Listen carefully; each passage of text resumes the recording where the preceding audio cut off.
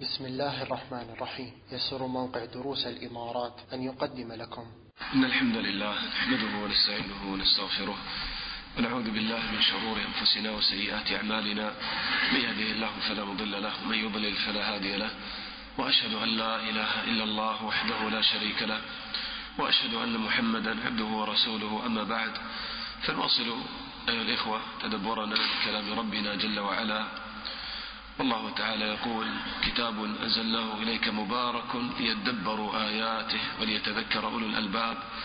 ونسأل الله تعالى بمنه وكرمه أن نفوز ببشرى نبينا محمد صلى الله عليه وسلم، حيث قال: وما اجتمع قوم في بيت من بيوت الله يتلون كتاب الله ويتدارسونه بينهم إلا نزلت عليهم السكينة وغشيتهم الرحمة وحفتهم الملائكة وذكرهم الله في من عنده. نسأل الله تعالى كريم من فضله. ولا نزال أيها الإخوة مع سورة العنكبوت. هذه السورة التي من أبرز مقاصدها ماذا؟ موضوع الفتنة والابتلاء.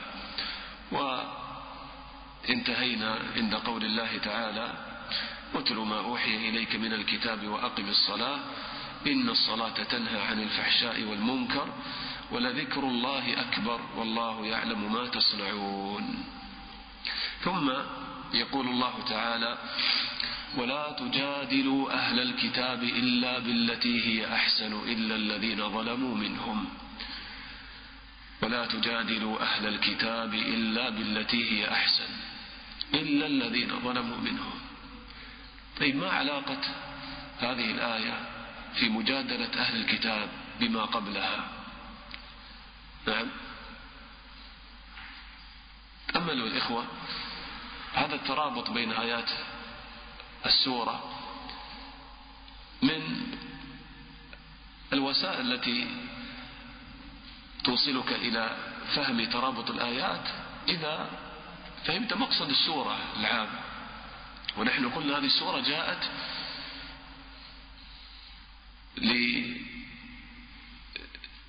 لتبين موضوع الفتنة والابتلاء كما مر معنا في آياتها. فالله تعالى في أول هذه السورة يقول: أحسب الناس أن يتركوا أن يقولوا آمنا وهم لا يفتنون. لا بد من الفتنة والابتلاء للمسلم، وهذه سنة الله تعالى: ولقد فتنا الذين من قبلهم. والله تعالى يتوعد الذين قد يظنوا أنهم سيفلتون من الابتلاء والفتنة فلا يؤمنون. يقول: ما دام أن المؤمن مفتتن أنا أترك الإيمان حتى لا أصاب بالفتنة والابتلاء. فيقول الله تعالى: أم حسب الذين يعملون السيئات أن يسبقونا ساء ما يحكمون. ثم ذكر الله تعالى أعظم ما يثبت المبتلى: من كان يرجو لقاء الله فإن أجل الله لآت وهو السميع العليم. هذا أعظم ما يثبت المسلم وقت الفتنة، أن يتذكر لقاء الله جل وعلا فيهون عليه كل شيء. ويعلم أيضا أن جهاده وقت الفتنة إنما هو راجع إلى نفسه، ينفع نفسه بهذا. قال: ومن جاهد فإنما يجاهد لنفسه إن الله لغني عن العالمين. وذكرت السورة بعض الفتن. قال: ووصينا الإنسان بوالديه حسنا وإن جاهداك لتشرك بما ليس لك به علم فلا تطعهما. فتنة الشرك، وخاصة إذا كانت من أقرب الناس إليك. وإن جاهداك لتشرك بما ليس لك به علم فلا تطعهما. وقد لقي الصحابة مثل هذه الفتنة في مكة في بداية الدعوة. وهكذا يذكر الله تعالى الفتن في هذه السورة: ومن الناس من يقول آمنا بالله فإذا أوذي في الله جعل فتنة الناس كعذاب الله. الفتنة من قبل الناس بالتعذيب والأذى لأجل الدين. فيثبت المسلم أمام هذه الفتن. فتنة طول الفترة مع قلة المستجيب، كما حدث لنوح عليه الصلاة والسلام: ولقد أرسلنا نوحا إلى قومه فلبث فيهم 1000 سنة إلا 50 عاما. فهكذا أيضا الصحابة رضي الله عنهم في مكة مرت عليهم سنوات، نعم هي 13 سنة في مكة قبل الهجرة، لكن يعني لا شك أن يعني هذه السنوات لما تمر وتمر يعني هكذا المسلم يرجو الفرج متى نصر الله، كما جاء خباب بن الأرت إلى النبي صلى الله عليه وسلم قد لقوا شدة في التعذيب، يصهرون الإخوة بالحديد المحمى بالنار ويوضعون هكذا على حر الرمال الملتهبة. قال يا رسول الله ألا تستنصر لنا، ألا تدعو لنا؟ فقال النبي صلى الله عليه وسلم إنما كان قبلكم كان الرجل يؤتى به فيوضع في الحفرة ثم يوضع المنشار على رأسه فيفرق فرقتين ما يصده ذلك عن دينه. قال ويمشط بأمشاط الحديد من دون لحمه وعظامه فما يصده عن دينه. قال والله ليتمن الله هذا الأمر حتى يسير الراكب من صنعاء إلى حضرموت لا يخاف إلا الله والذئب على غنمه ولكنكم تستعجلون. فالفرج آت، لكن لا شك أن الفترة لما تطول قد يدخل في القلوب شيء، فتأتي هذه الآيات تثبت المسلم. ثم كذلك يذكر الله تعالى كما مر معنا قصة إبراهيم في مجاهدته لقومه في توحيد الله تعالى، ولما لم يستجيبوا وما آمن له إلا شخص واحد ابن أخيه لوط عليه الصلاة والسلام، فآمن له لوط وقال يعني إبراهيم إني مهاجر إلى ربي. فإذا ما تمكن من إقامة دين الله في بلد يهاجر. وتأمل في هذا إشارة لهؤلاء الصحابة الذين في مكة ونزلت عن هذه الآيات إلى أنه قد تتركون دياركم وتهاجرون إلى بلاد أخرى. وكما قال الله تعالى أيضا في آخر السورة يا عبادي الذين آمنوا إن أرضي واسعة فإياي فاعبدون. فإذا هذه الآيات تشير إلى أمر الهجرة، وهذه فتنة أيضا أن تفارق بلدك وأهلك وعملك وتجارتك وأموالك، فتنة. هل تصبر تترك كل ما سوى الله تهاجر إلى الله ورسوله؟ فهذه فتنة أيضا. وهكذا ذكر الله تعالى شيئا من الفتن وإهلاك المكذبين الذين يفتنون المؤمنين عن دينهم، وهذا من أعظم ما يطمئن المسلم أيضا.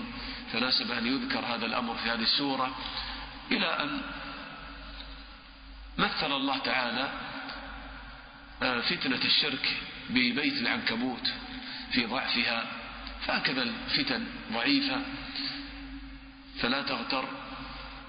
هذه أعظم فتنة فتنة الشرك كبيت العنكبوت. قال مثل الذين اتخذوا من دون الله أولياء كمثل العنكبوت اتخذت بيتا وإن أوهن البيوت لبيت العنكبوت لو كانوا يعلمون. وفي نهاية هذا المقطع هكذا يعني الله تعالى أمر النبي صلى الله عليه وسلم وأيضا أتباعه بالإقبال على هذا القرآن العظيم الذي يعني فيه التثبيت. هذا هو الزاد الإخوة وقت الفتنة. واتل ما أوحي إليك من الكتاب وأقم الصلاة. أن يكون المسلم على صلة مع ربه جل وعلا. ذلك النبي صلى الله عليه وسلم قال العبادة في الفتنة كالهجرة إليه. تكون على صلة مع الله جل وعلا فتثبت. ولقد نعلم أنك يضيق صدرك بما يقولون فسبح بحمد ربك وكن من الساجدين. هذا الذي يثبتك. إن الصلاة تنهى عن الفحشاء والمنكر. تأمل كيف أبرز الله تعالى هذه الصفة في الصلاة. فوقت الفتنة وابتلاء أيضا المسلم يكون يعني ثابتا ما يفتتن ويقع في الفحشاء والمنكر، بل تحفظه صلاته ثم تجعله يأمر بالمعروف وينهى عن المنكر ويجاهد في سبيل الله في وقت الفتن، يجاهد بالدعوة إلى الله. ولذكر الله أكبر كما مر معنا فهذا أعظم ما يثبت المسلم، أن يذكر ربه فيذكره الله فينشرح صدره ويطمئن قلبه إذا تيقن أن الله يذكرني إذا ذكرته، فهذا أعظم ما يثبت المسلم، كما قال الله تعالى في أول السورة: من كان يرجو لقاء الله. وهنا في الصلاة هذا أيضا يعني يجعل المسلم على شوق من ربه جل وعلا إذا صلى صلاة يذكر فيها ربه في كل فعل وفي كل قول. ولذكر الله أكبر مقاصد الصلاة، والله يعلم ما تصنعون. تلاحظ هذه الآيات يعني اشتملت على ما يحتاجه المسلمون في الفترة المكية. الفتنة هناك فتنة الشرك، فتنة يعني الأقارب يفتنونهم عن دينهم، فتنة التعذيب، فتنة طول الفترة، إبراهيم حرق في النار، فتنة التعذيب. وأشارت إلى الهجرة، كما يعني هاجر إبراهيم وقال إني مهاجر إلى ربي عليه الصلاة والسلام، هكذا قال. فأشارت إلى يعني أيضا فتنة ترك الأهل والأوطان والهجرة لأجل الله. فهذه الآيات اشتملت على يعني ما يحتاجه الصحابة رضي الله عنهم في الفترة المكية. ثم بعد ذلك لما هاجر الصحابة رضي الله عنهم إلى المدينة، فأيضا هناك فتنة أخرى تنتظرهم، وهي فتنة ما أبرز الفتن هناك في المدينة؟ فتنة أهل الكتاب والمنافقين. فهنا أرشد الله تعالى إلى كيفية التعامل مع هذه الفتنة قبل أن يهاجروا. تأمل، هذه سورة مكية، سورة العنكبوت سورة مكية كلها. فبعد أن بين الله تعالى ما يحتاجه الصحابة رضي الله عنهم في الفترة المكية في موضوع الفتنة، بعد ذلك انتقلت الآيات إلى ذكر فتنة أخرى، وهي فتنة أهل الكتاب. كان هناك بعض المجادلات والأسئلة في الفترة المكية، لكن برز هذا بوضوح في الفترة المدنية لما عاش المسلمون مع أهل الكتاب في مدينة واحدة. فهنا جاء ما يتعلق بالفتنة، فتنة أهل الكتاب، فهم أصحاب علم ويجادلون وعندهم شبه. فالله تعالى يقول: ولا تجادلوا أهل الكتاب إلا بالتي هي أحسن. تأمل هنا كيف كان التعامل مع هؤلاء. أولا ما جاء الأسلوب بالأمر بالجدال ابتداء، قال وجادلوا أهل الكتاب بالتي أحسن، لا، قال ولا تجادلوا أهل الكتاب إلا بالتي هي أحسن. يعني كأن الأصل الدعوة إلى الله تعالى، أنت تستمر في دعوتك، لكن لابد أن يكون هناك من ضمن المخالفين أو من ضمن السامعين بعض الناس عندهم شبه فما يستجيبون، فكيف تتعامل معهم، خاصة مثل هؤلاء أهل الكتاب؟ فهؤلاء كيف تدعوهم؟ بالمجادلة بالتي هي أحسن. فهذه الآية تشير إلى أن الأصل في الدعوة أن يكون بالنصيحة والدعوة إلى الله تعالى وبيان براهين الدين، ولا يكون هم الإنسان هو الجدال ابتداء. ولكن إذا صادف مثل هؤلاء فلا يجادلهم إلا بالتي أحسن. وذلك الله تعالى يقول: ادع إلى سبيل ربك بالحكمة والموعظة الحسنة، ثم ماذا قال؟ وجادلهم بالتي أحسن. يعني لا يستجيب بالموعظة والحكمة، إن هذا القرآن إخوة دين الفطرة، هذا الدين دين الفطرة، دين العقل، يقبله من ليس في قلبه عناد أو من ليس عنده شبهات، يقبله مباشرة الحمد لله. لكن بعض الناس عندهم شبه، فأيضا تجادلهم حتى تزيل هذه الشبهة. فقال: ولا تجادلوا أهل الكتاب إلا بالتي أحسن.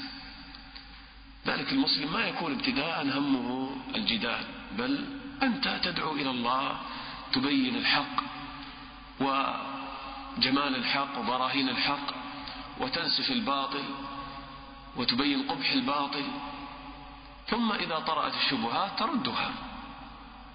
فالأصل هكذا أن تسير في طريقك في الدعوة إلى الله تعالى ببيان الحق. أما أن يكون هم المسلم فقط الجدال فهذا الإخوة يعني في الحقيقة من الحرمان، وهذا قد يقع في بعض الشباب مثلا، فيكون همه الجدال والرد. نعم هذا مطلوب الإخوة لنصر الحق، لكن من يقوم به؟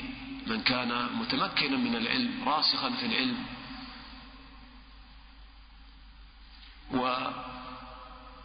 ولذلك يعني طالب العلم إذا انشغل بموضوع الجدال في بداية طلب للعلم ما يبارك الله تعالى له في علمه، لأن هذا الطالب في بداية أمره ما يكون عنده ذلك الإيمان وتلك الخشية.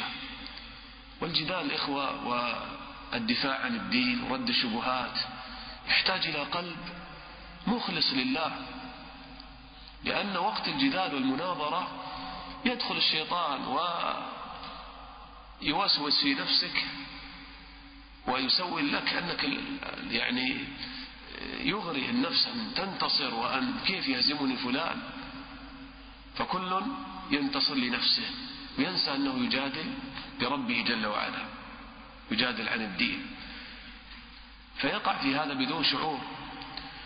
فيحتاج الجدال إلى رسوخ في العلم. فلذلك يعني أيضا النبي صلى الله عليه وسلم قال: أنا زعيم ببيت في ربض الجنة لمن ترك المراء وإن كان محقا. إذا ما كان في فائدة فقط ظهر من هذا المراء أنه الانتصار للنفس، فهذا ليس في فائدة، فتترك المراء في هذه الحالة. فلذلك يعني هذه المغالبة والانتصار هذا ليس من صفات المسلم. حتى قال الشافعي رحمه الله: ما جادلت أحدا إلا وأحببت أن يظهر الله الحق على لسانه، أما إلى إخلاصه. لكن إذا وجد هؤلاء الناس الذين عندهم شبهات ويحتاجون إلى جدال فتجادلهم بالتي أحسن. قال: ولا تجادلوا أهل الكتاب إلا بالتي هي أحسن. ما معنى إلا بالتي هي أحسن؟ يعني من حيث الأسلوب والطريقة تكون طريقة حسنة. إلا بالتي هي أحسن. قال الشيخ بن سعدي رحمه الله: بحسن خلق ولطف تجادلهم، بحسن خلق ولطف. قال مجاهد رحمه الله: إن قالوا شرا فقولوا خيرا. وهذا كما قال الله تعالى: فقول له قولا لينا لعله يتذكر أو يخشى. هذا مع فرعون، ليس مع أهل الكتاب، حتى مع فرعون قال: فقول له قولا لينا. ماذا قال له موسى؟ ما تفسير القول اللين هنا؟ قال: هل لك إلى أن تزكى. شوف كيف يعرض عليه: هل لك إلى أن تزكى وأهديك إلى ربك فتخشى. أين هذا من يعني ما يحصل من رفع صوت وصراخ ويعني سب وشتم، وأحيانا يكون هذا الجدال بين مسلم ومسلم. فهكذا يكون الجدال بالتي هي أحسن. لماذا؟ لأن الغرض هو ماذا الإخوة؟ الغرض أنك تجادل حتى تصل إلى الحق، حتى تبين دين الله. أنت تجادل لله، ما تجادل لنفسك حتى تغضب لنفسك. تغضب نعم إذا حصل شيء يخالف أمر الله وفيه استهانة بالله، ممكن تغضب لله. أما أن يكون جدال هكذا لحظ النفس فهذه من مداخل الشيطان، وأنت تجادل هذا الذي أمامك بقصد هدايته، لا أنك تريد أن تنتصر عليه. ليست معركة، وإنما المقصد الهداية. هذا من أساليب الدعوة إلى الله تعالى. فقال ولا تجادل أهل الكتاب إلا بالتي هي أحسن. فيعني تقابل الخشونة باللين والغضب بالكظم وتكون متأنيا. أيضا من معاني بالتي هي أحسن ولا تجادل أهل الكتاب إلا بالتي هي أحسن، يعني في تقرير الحق، فتقرر الحق بأحسن طرقه. هذا يحتاج إلى بصيرة في الدين وعلم، هذه أمانة. فتحسن الحق لهذا الذي يجادلك، وتقبح الباطل ودينه الباطل الذي هو عليه بأقرب الطرق وأسهل الطرق، لا أن تعقد عليه الطريق وتبعد هذا الإنسان عن الحق بسبب جدالك معه، كما يفعل أهل الكلام والمتفلسفة في جدالهم. فلا الإسلام نصروا ولا يعني للباطل كسروا. لا، تجادل بالتي أحسن، كذلك بالطريقة التي أحسن الطرق في الوصول إلى الحق. قال ولا تجادل أهل الكتاب إلا بالتي هي أحسن. ومن أنفع الطرق الإخوة يعني مجادلة يعني أهل الكتاب أن تبين لهم توحيد الله تعالى. ولكن قبل هذا لعلنا نؤخر هذا مع الآية التي معنا ستأتي في طريقة المجادلة كما ذكر الله تعالى. إذا نكمل الآية. قال إلا بالتي أحسن إلا الذين ظلموا منهم. إلا الذين ظلموا منهم. قال ابن كثير جادلوا أو قال حادوا عن وجه الحق وعاندوا وكابروا. أنت تعرض عليه الحق بصورة طيبة وبحسن خلق، وهو يعني ما يريد ويعاند ويكابر ويصر على ما يريد. فحينئذ ننتقل من الجدال إلى ماذا؟ إلى الجلاد كما قال ابن كثير. فينتقل من الجدال إلى الجلاد. فإذا أبى الحق ثم أبى دفع الجزية، فإلا الذين ظلموا منهم أبوا الحق وأبوا دفع الجزية، فهؤلاء ينتهي الجدال معهم ويبدأ الجلاد والقتال معهم، لأنهم يقفون سدا منيعا أمام باقي الناس، أمام أتباعهم، حتى لا يدخلوا في دين الإسلام. فهؤلاء يقاتلون رحمة بمن خلفهم من الذين يقبلون الحق. وطبعا كل بحسبه. قد تكون في وقت ليس فيه قتال، يكون هذا المجادل أمامك في مجلس، طبعا إلا الذين ظلموا منهم. فإذا عاند وكابر فهنا يعني يترك الجدال مع هؤلاء وأنت تبين الحق. فإذا عاند وكابر وظهر يعني انقطاعه، فالحمد لله قد ظهر الحق. فإذا لم يستجب إنك لا تهدي من أحببت ولكن الله يهدي من يشاء. وسبحان الله يعني لا يوجد الإخوة في مرة من المرات أن غير المسلم من النصارى أنهم انتصروا على المسلمين في الجدال وفي المناظرات أبدا، ولا مرة من المرات. هذا الدين منصور بالحجة والبيان، الحجة فيه واضحة الحمد لله. وإن يعني لم ينصر في بعض الأوقات بالقوة والسيف، لكن هو منصور في كل زمان بالحجة والبيان على الدين كله الحمد لله. لكن إذا قام به أهله نصرهم الله أيضا بالقوة. قال ولا تجادل أهل الكتاب إلا بالتي هي أحسن.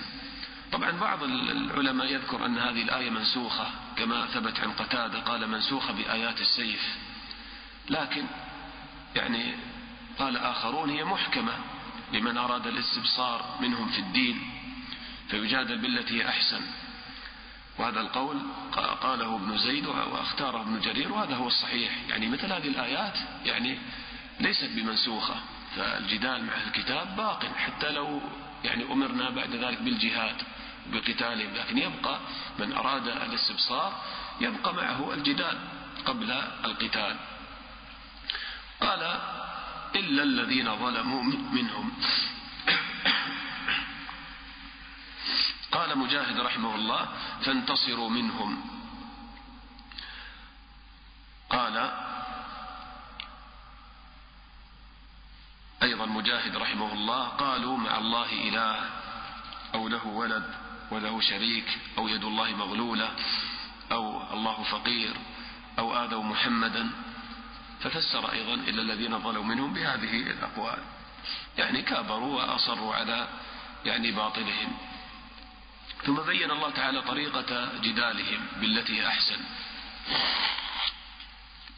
قال وقولوا آمنا بالذي أنزل إلينا وأنزل إليكم وإلهنا وإلهكم واحد ونحن له مسلمون. يبين الآن الله تعالى الطريقة في جدالهم. وقولوا آمنا بالذي أنزل إلينا وأنزل إليكم. فتأمل أول ما بدأ الكلام معهم بهذا، وقولوا آمنا بالذي أنزل إلينا وأنزل إليكم. هذا يعني الذي يكفرون به أصالة، هم قد يتفقون معك في التوحيد مثلا، لكن الآن المشكلة عندهم أنهم لا يتبعون النبي محمد صلى الله عليه وسلم. فهنا بدأ الخطاب معهم يعني أصل الخلاف، محل النزاع. قولوا آمنا بالذي أنزل إلينا وأنزل إليكم. وهذا في اعتراف من المسلم أنه الكتاب الذي أنزل عليكم أو الكتاب الذي أنزل إليكم حق، أنزل الله تعالى إليكم التوراة والإنجيل، لكن حرفت ونسخت بالقرآن الذي أنزل إلينا.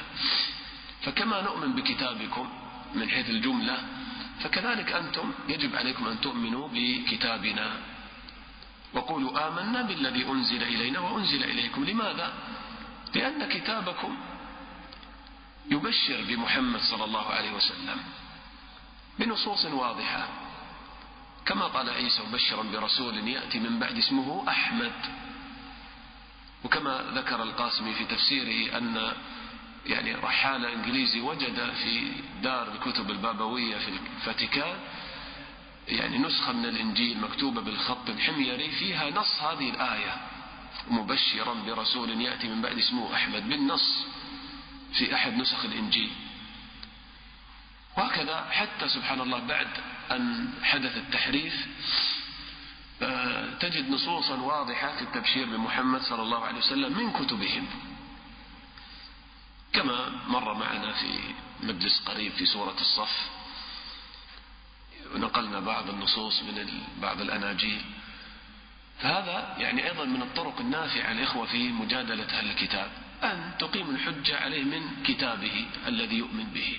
ففيه يعني التبشير بمحمد صلى الله عليه وسلم بكل وضوح، مثل ما جاء في سفر التثنية يعني في العهد القديم، قال جاء الرب من طور سيناء وأشرق من ساعير وتلألأ من جبال فاران.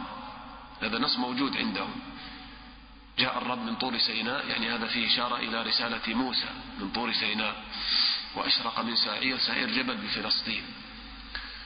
وتلألأ من جبال فاران، جبال فاران جبال مكة، بنص أيضا التوراة عندهم في سفر التكوين أن إسماعيل يعني تربى في جبال فاران، يعني جبال مكة.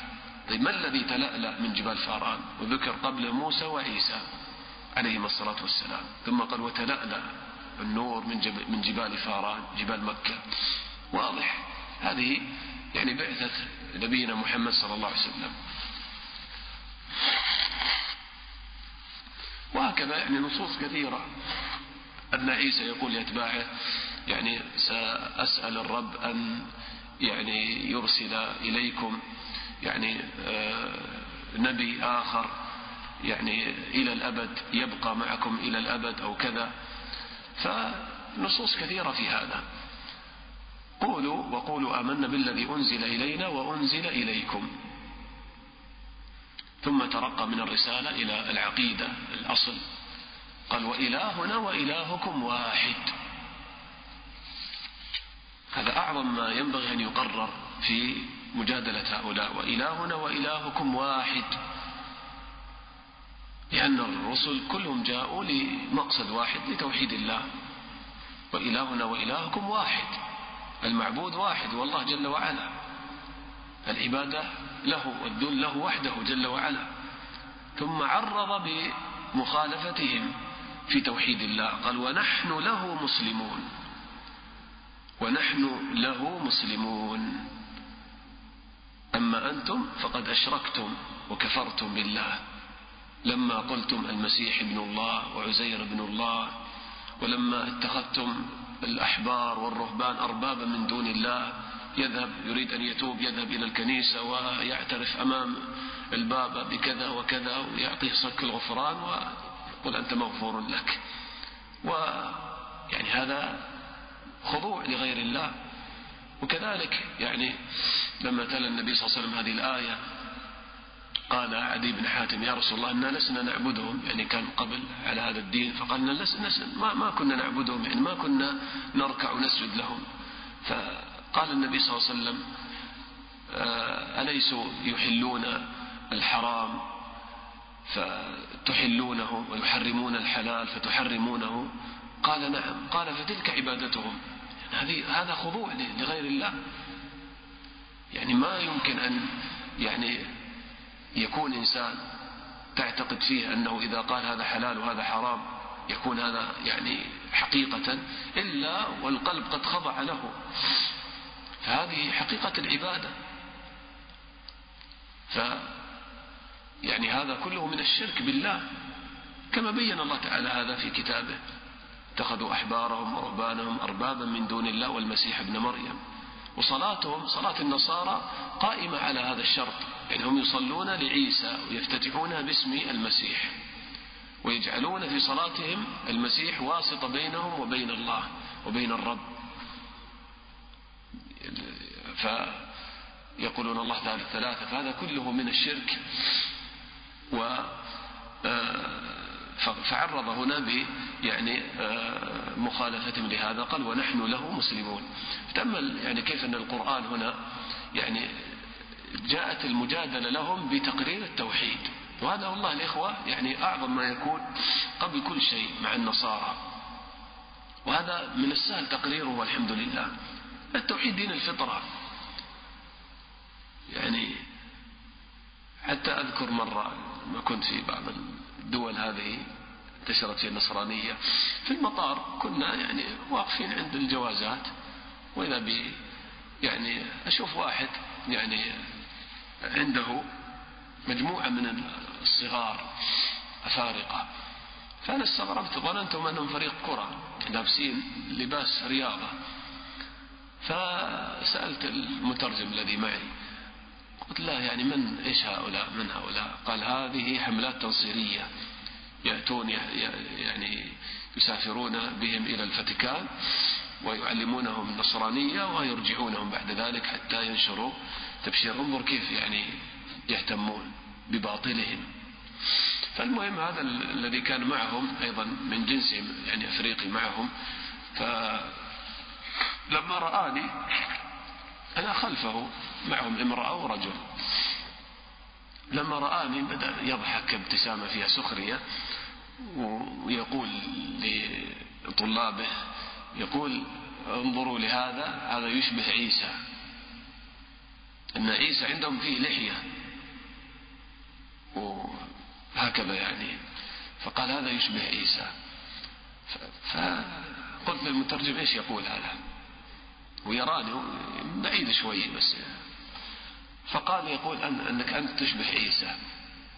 استغربت أنا من الكلمة، يعني ايش يقصد بها؟ يعني سبحان الله كيف باطل يعني واهن.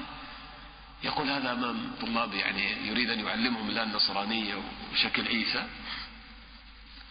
فقلت له سبحان الله هكذا ألهمني الله جوابا، قل له لو كان عيسى إله لما أشبهني أنا بشر. فكلموا بهذه الكلمة،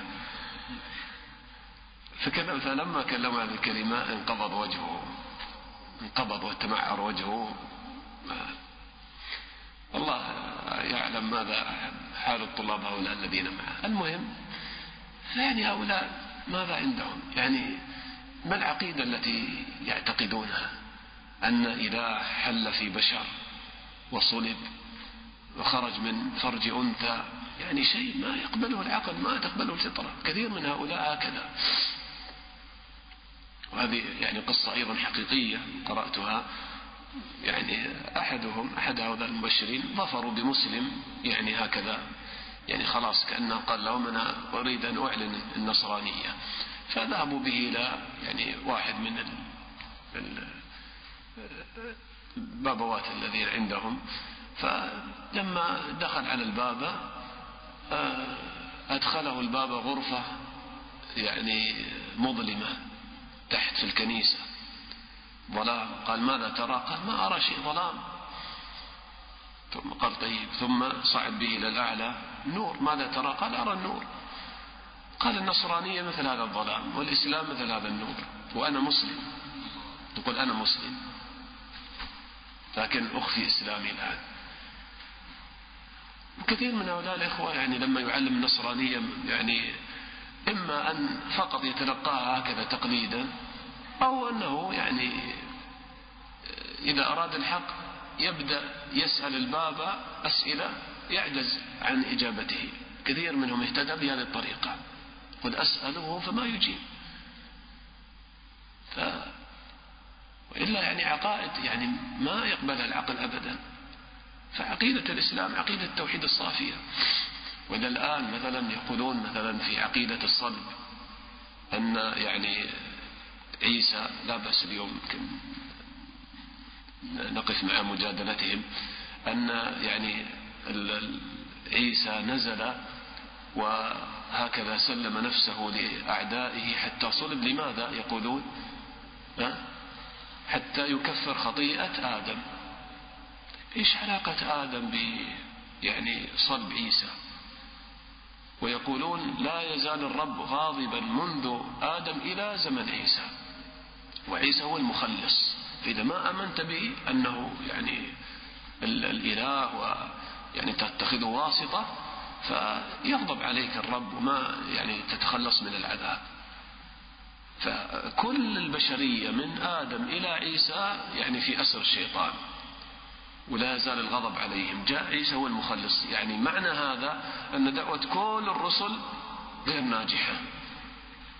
هذا يلزم من كلامه أن دعوة كل الرسل قبل عيسى يعني غير ناجحة. يزعمون أن يعني عيسى جزء من الرب حل في عيسى حتى يخلص البشرية من خطيئة آدم ومن أسر إبليس. يعني الرب يسلم نفسه لأعدائه ويصلب، ثم بعد ذلك خرج اللاهوت يسمونه الروح وصعد إلى الأعلى وكان بجانب الأب. يعني عقائد فاسدة وخرافات. يعني نفس بيان هذه العقيدة الفاسدة للناس يعني فيها إبطال يعني لشركهم وباطلهم. لذلك الإخوة يعني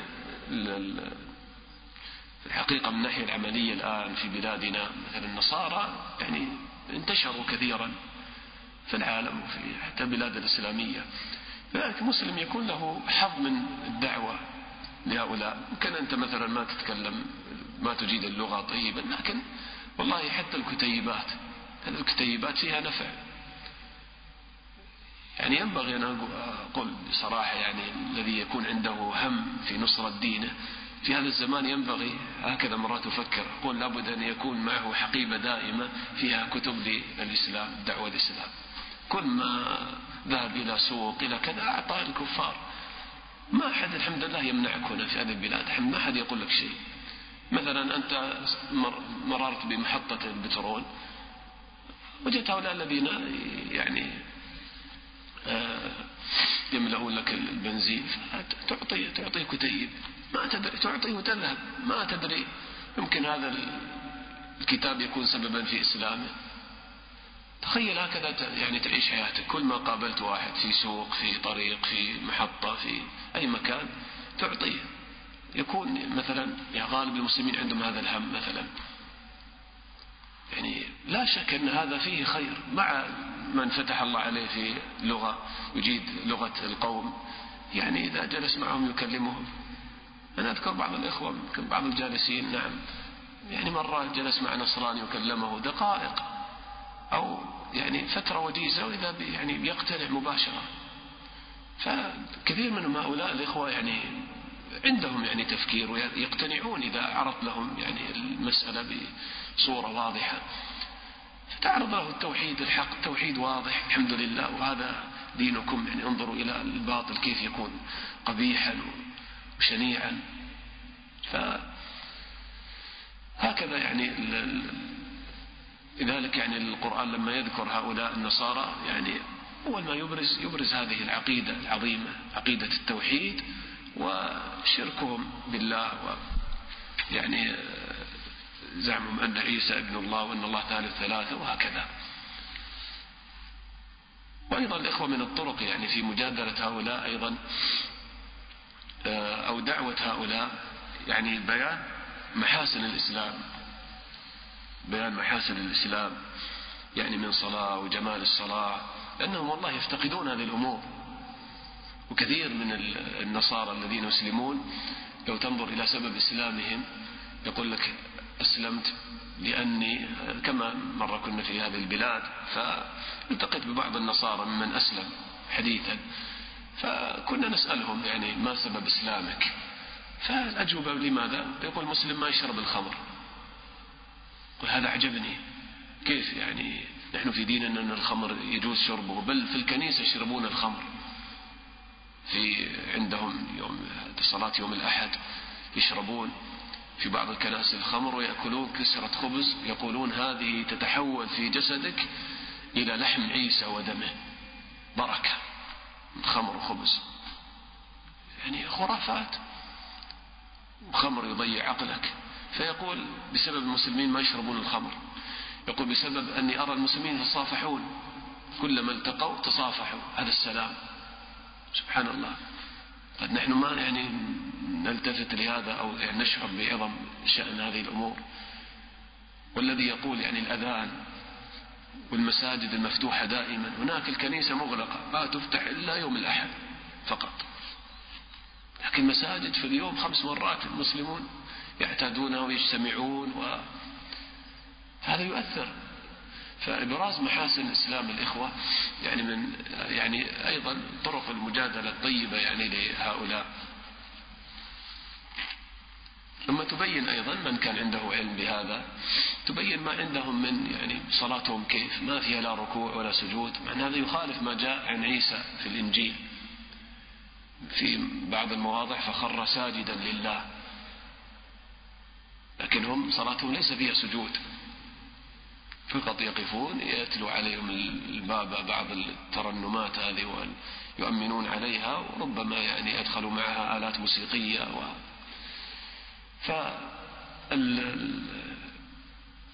يعني إبراز محاسن الإسلام. خاصة أيضا رأيت بعض الكتب يعني تبين بعض الاكتشافات العلمية وموافقة القرآن أو موافقة هذه الاكتشافات العلمية للقرآن. من بعضهم يعني عنده مثل هذه يعني يقتنع بمثل هذه الأمور. لكن الأساس الإخوة أن تبين يعني حقيقة التوحيد، حقيقة العقيدة الواضحة الصافية في دين الإسلام، والشرك الذي عند هؤلاء. أن الأمر واضح، هذا رب الكون الذي خلق هذه المخلوقات العظيمة هو المستحق للعبادة وحده جل وعلا.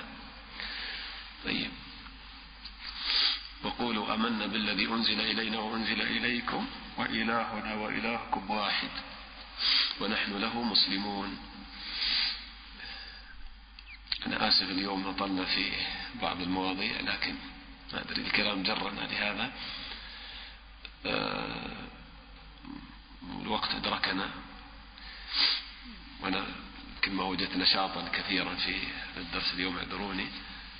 لكن إن شاء الله يعني نكمل في درس قادم باقي الآيات هذه الصفحة. نسأل الله تعالى أن يغفر لنا ويرحمنا وأن يعيننا على الدعوة في سبيله. الحمد لله رب العالمين، صلى الله وسلم على نبينا محمد وعلى آله وصحبه أجمعين.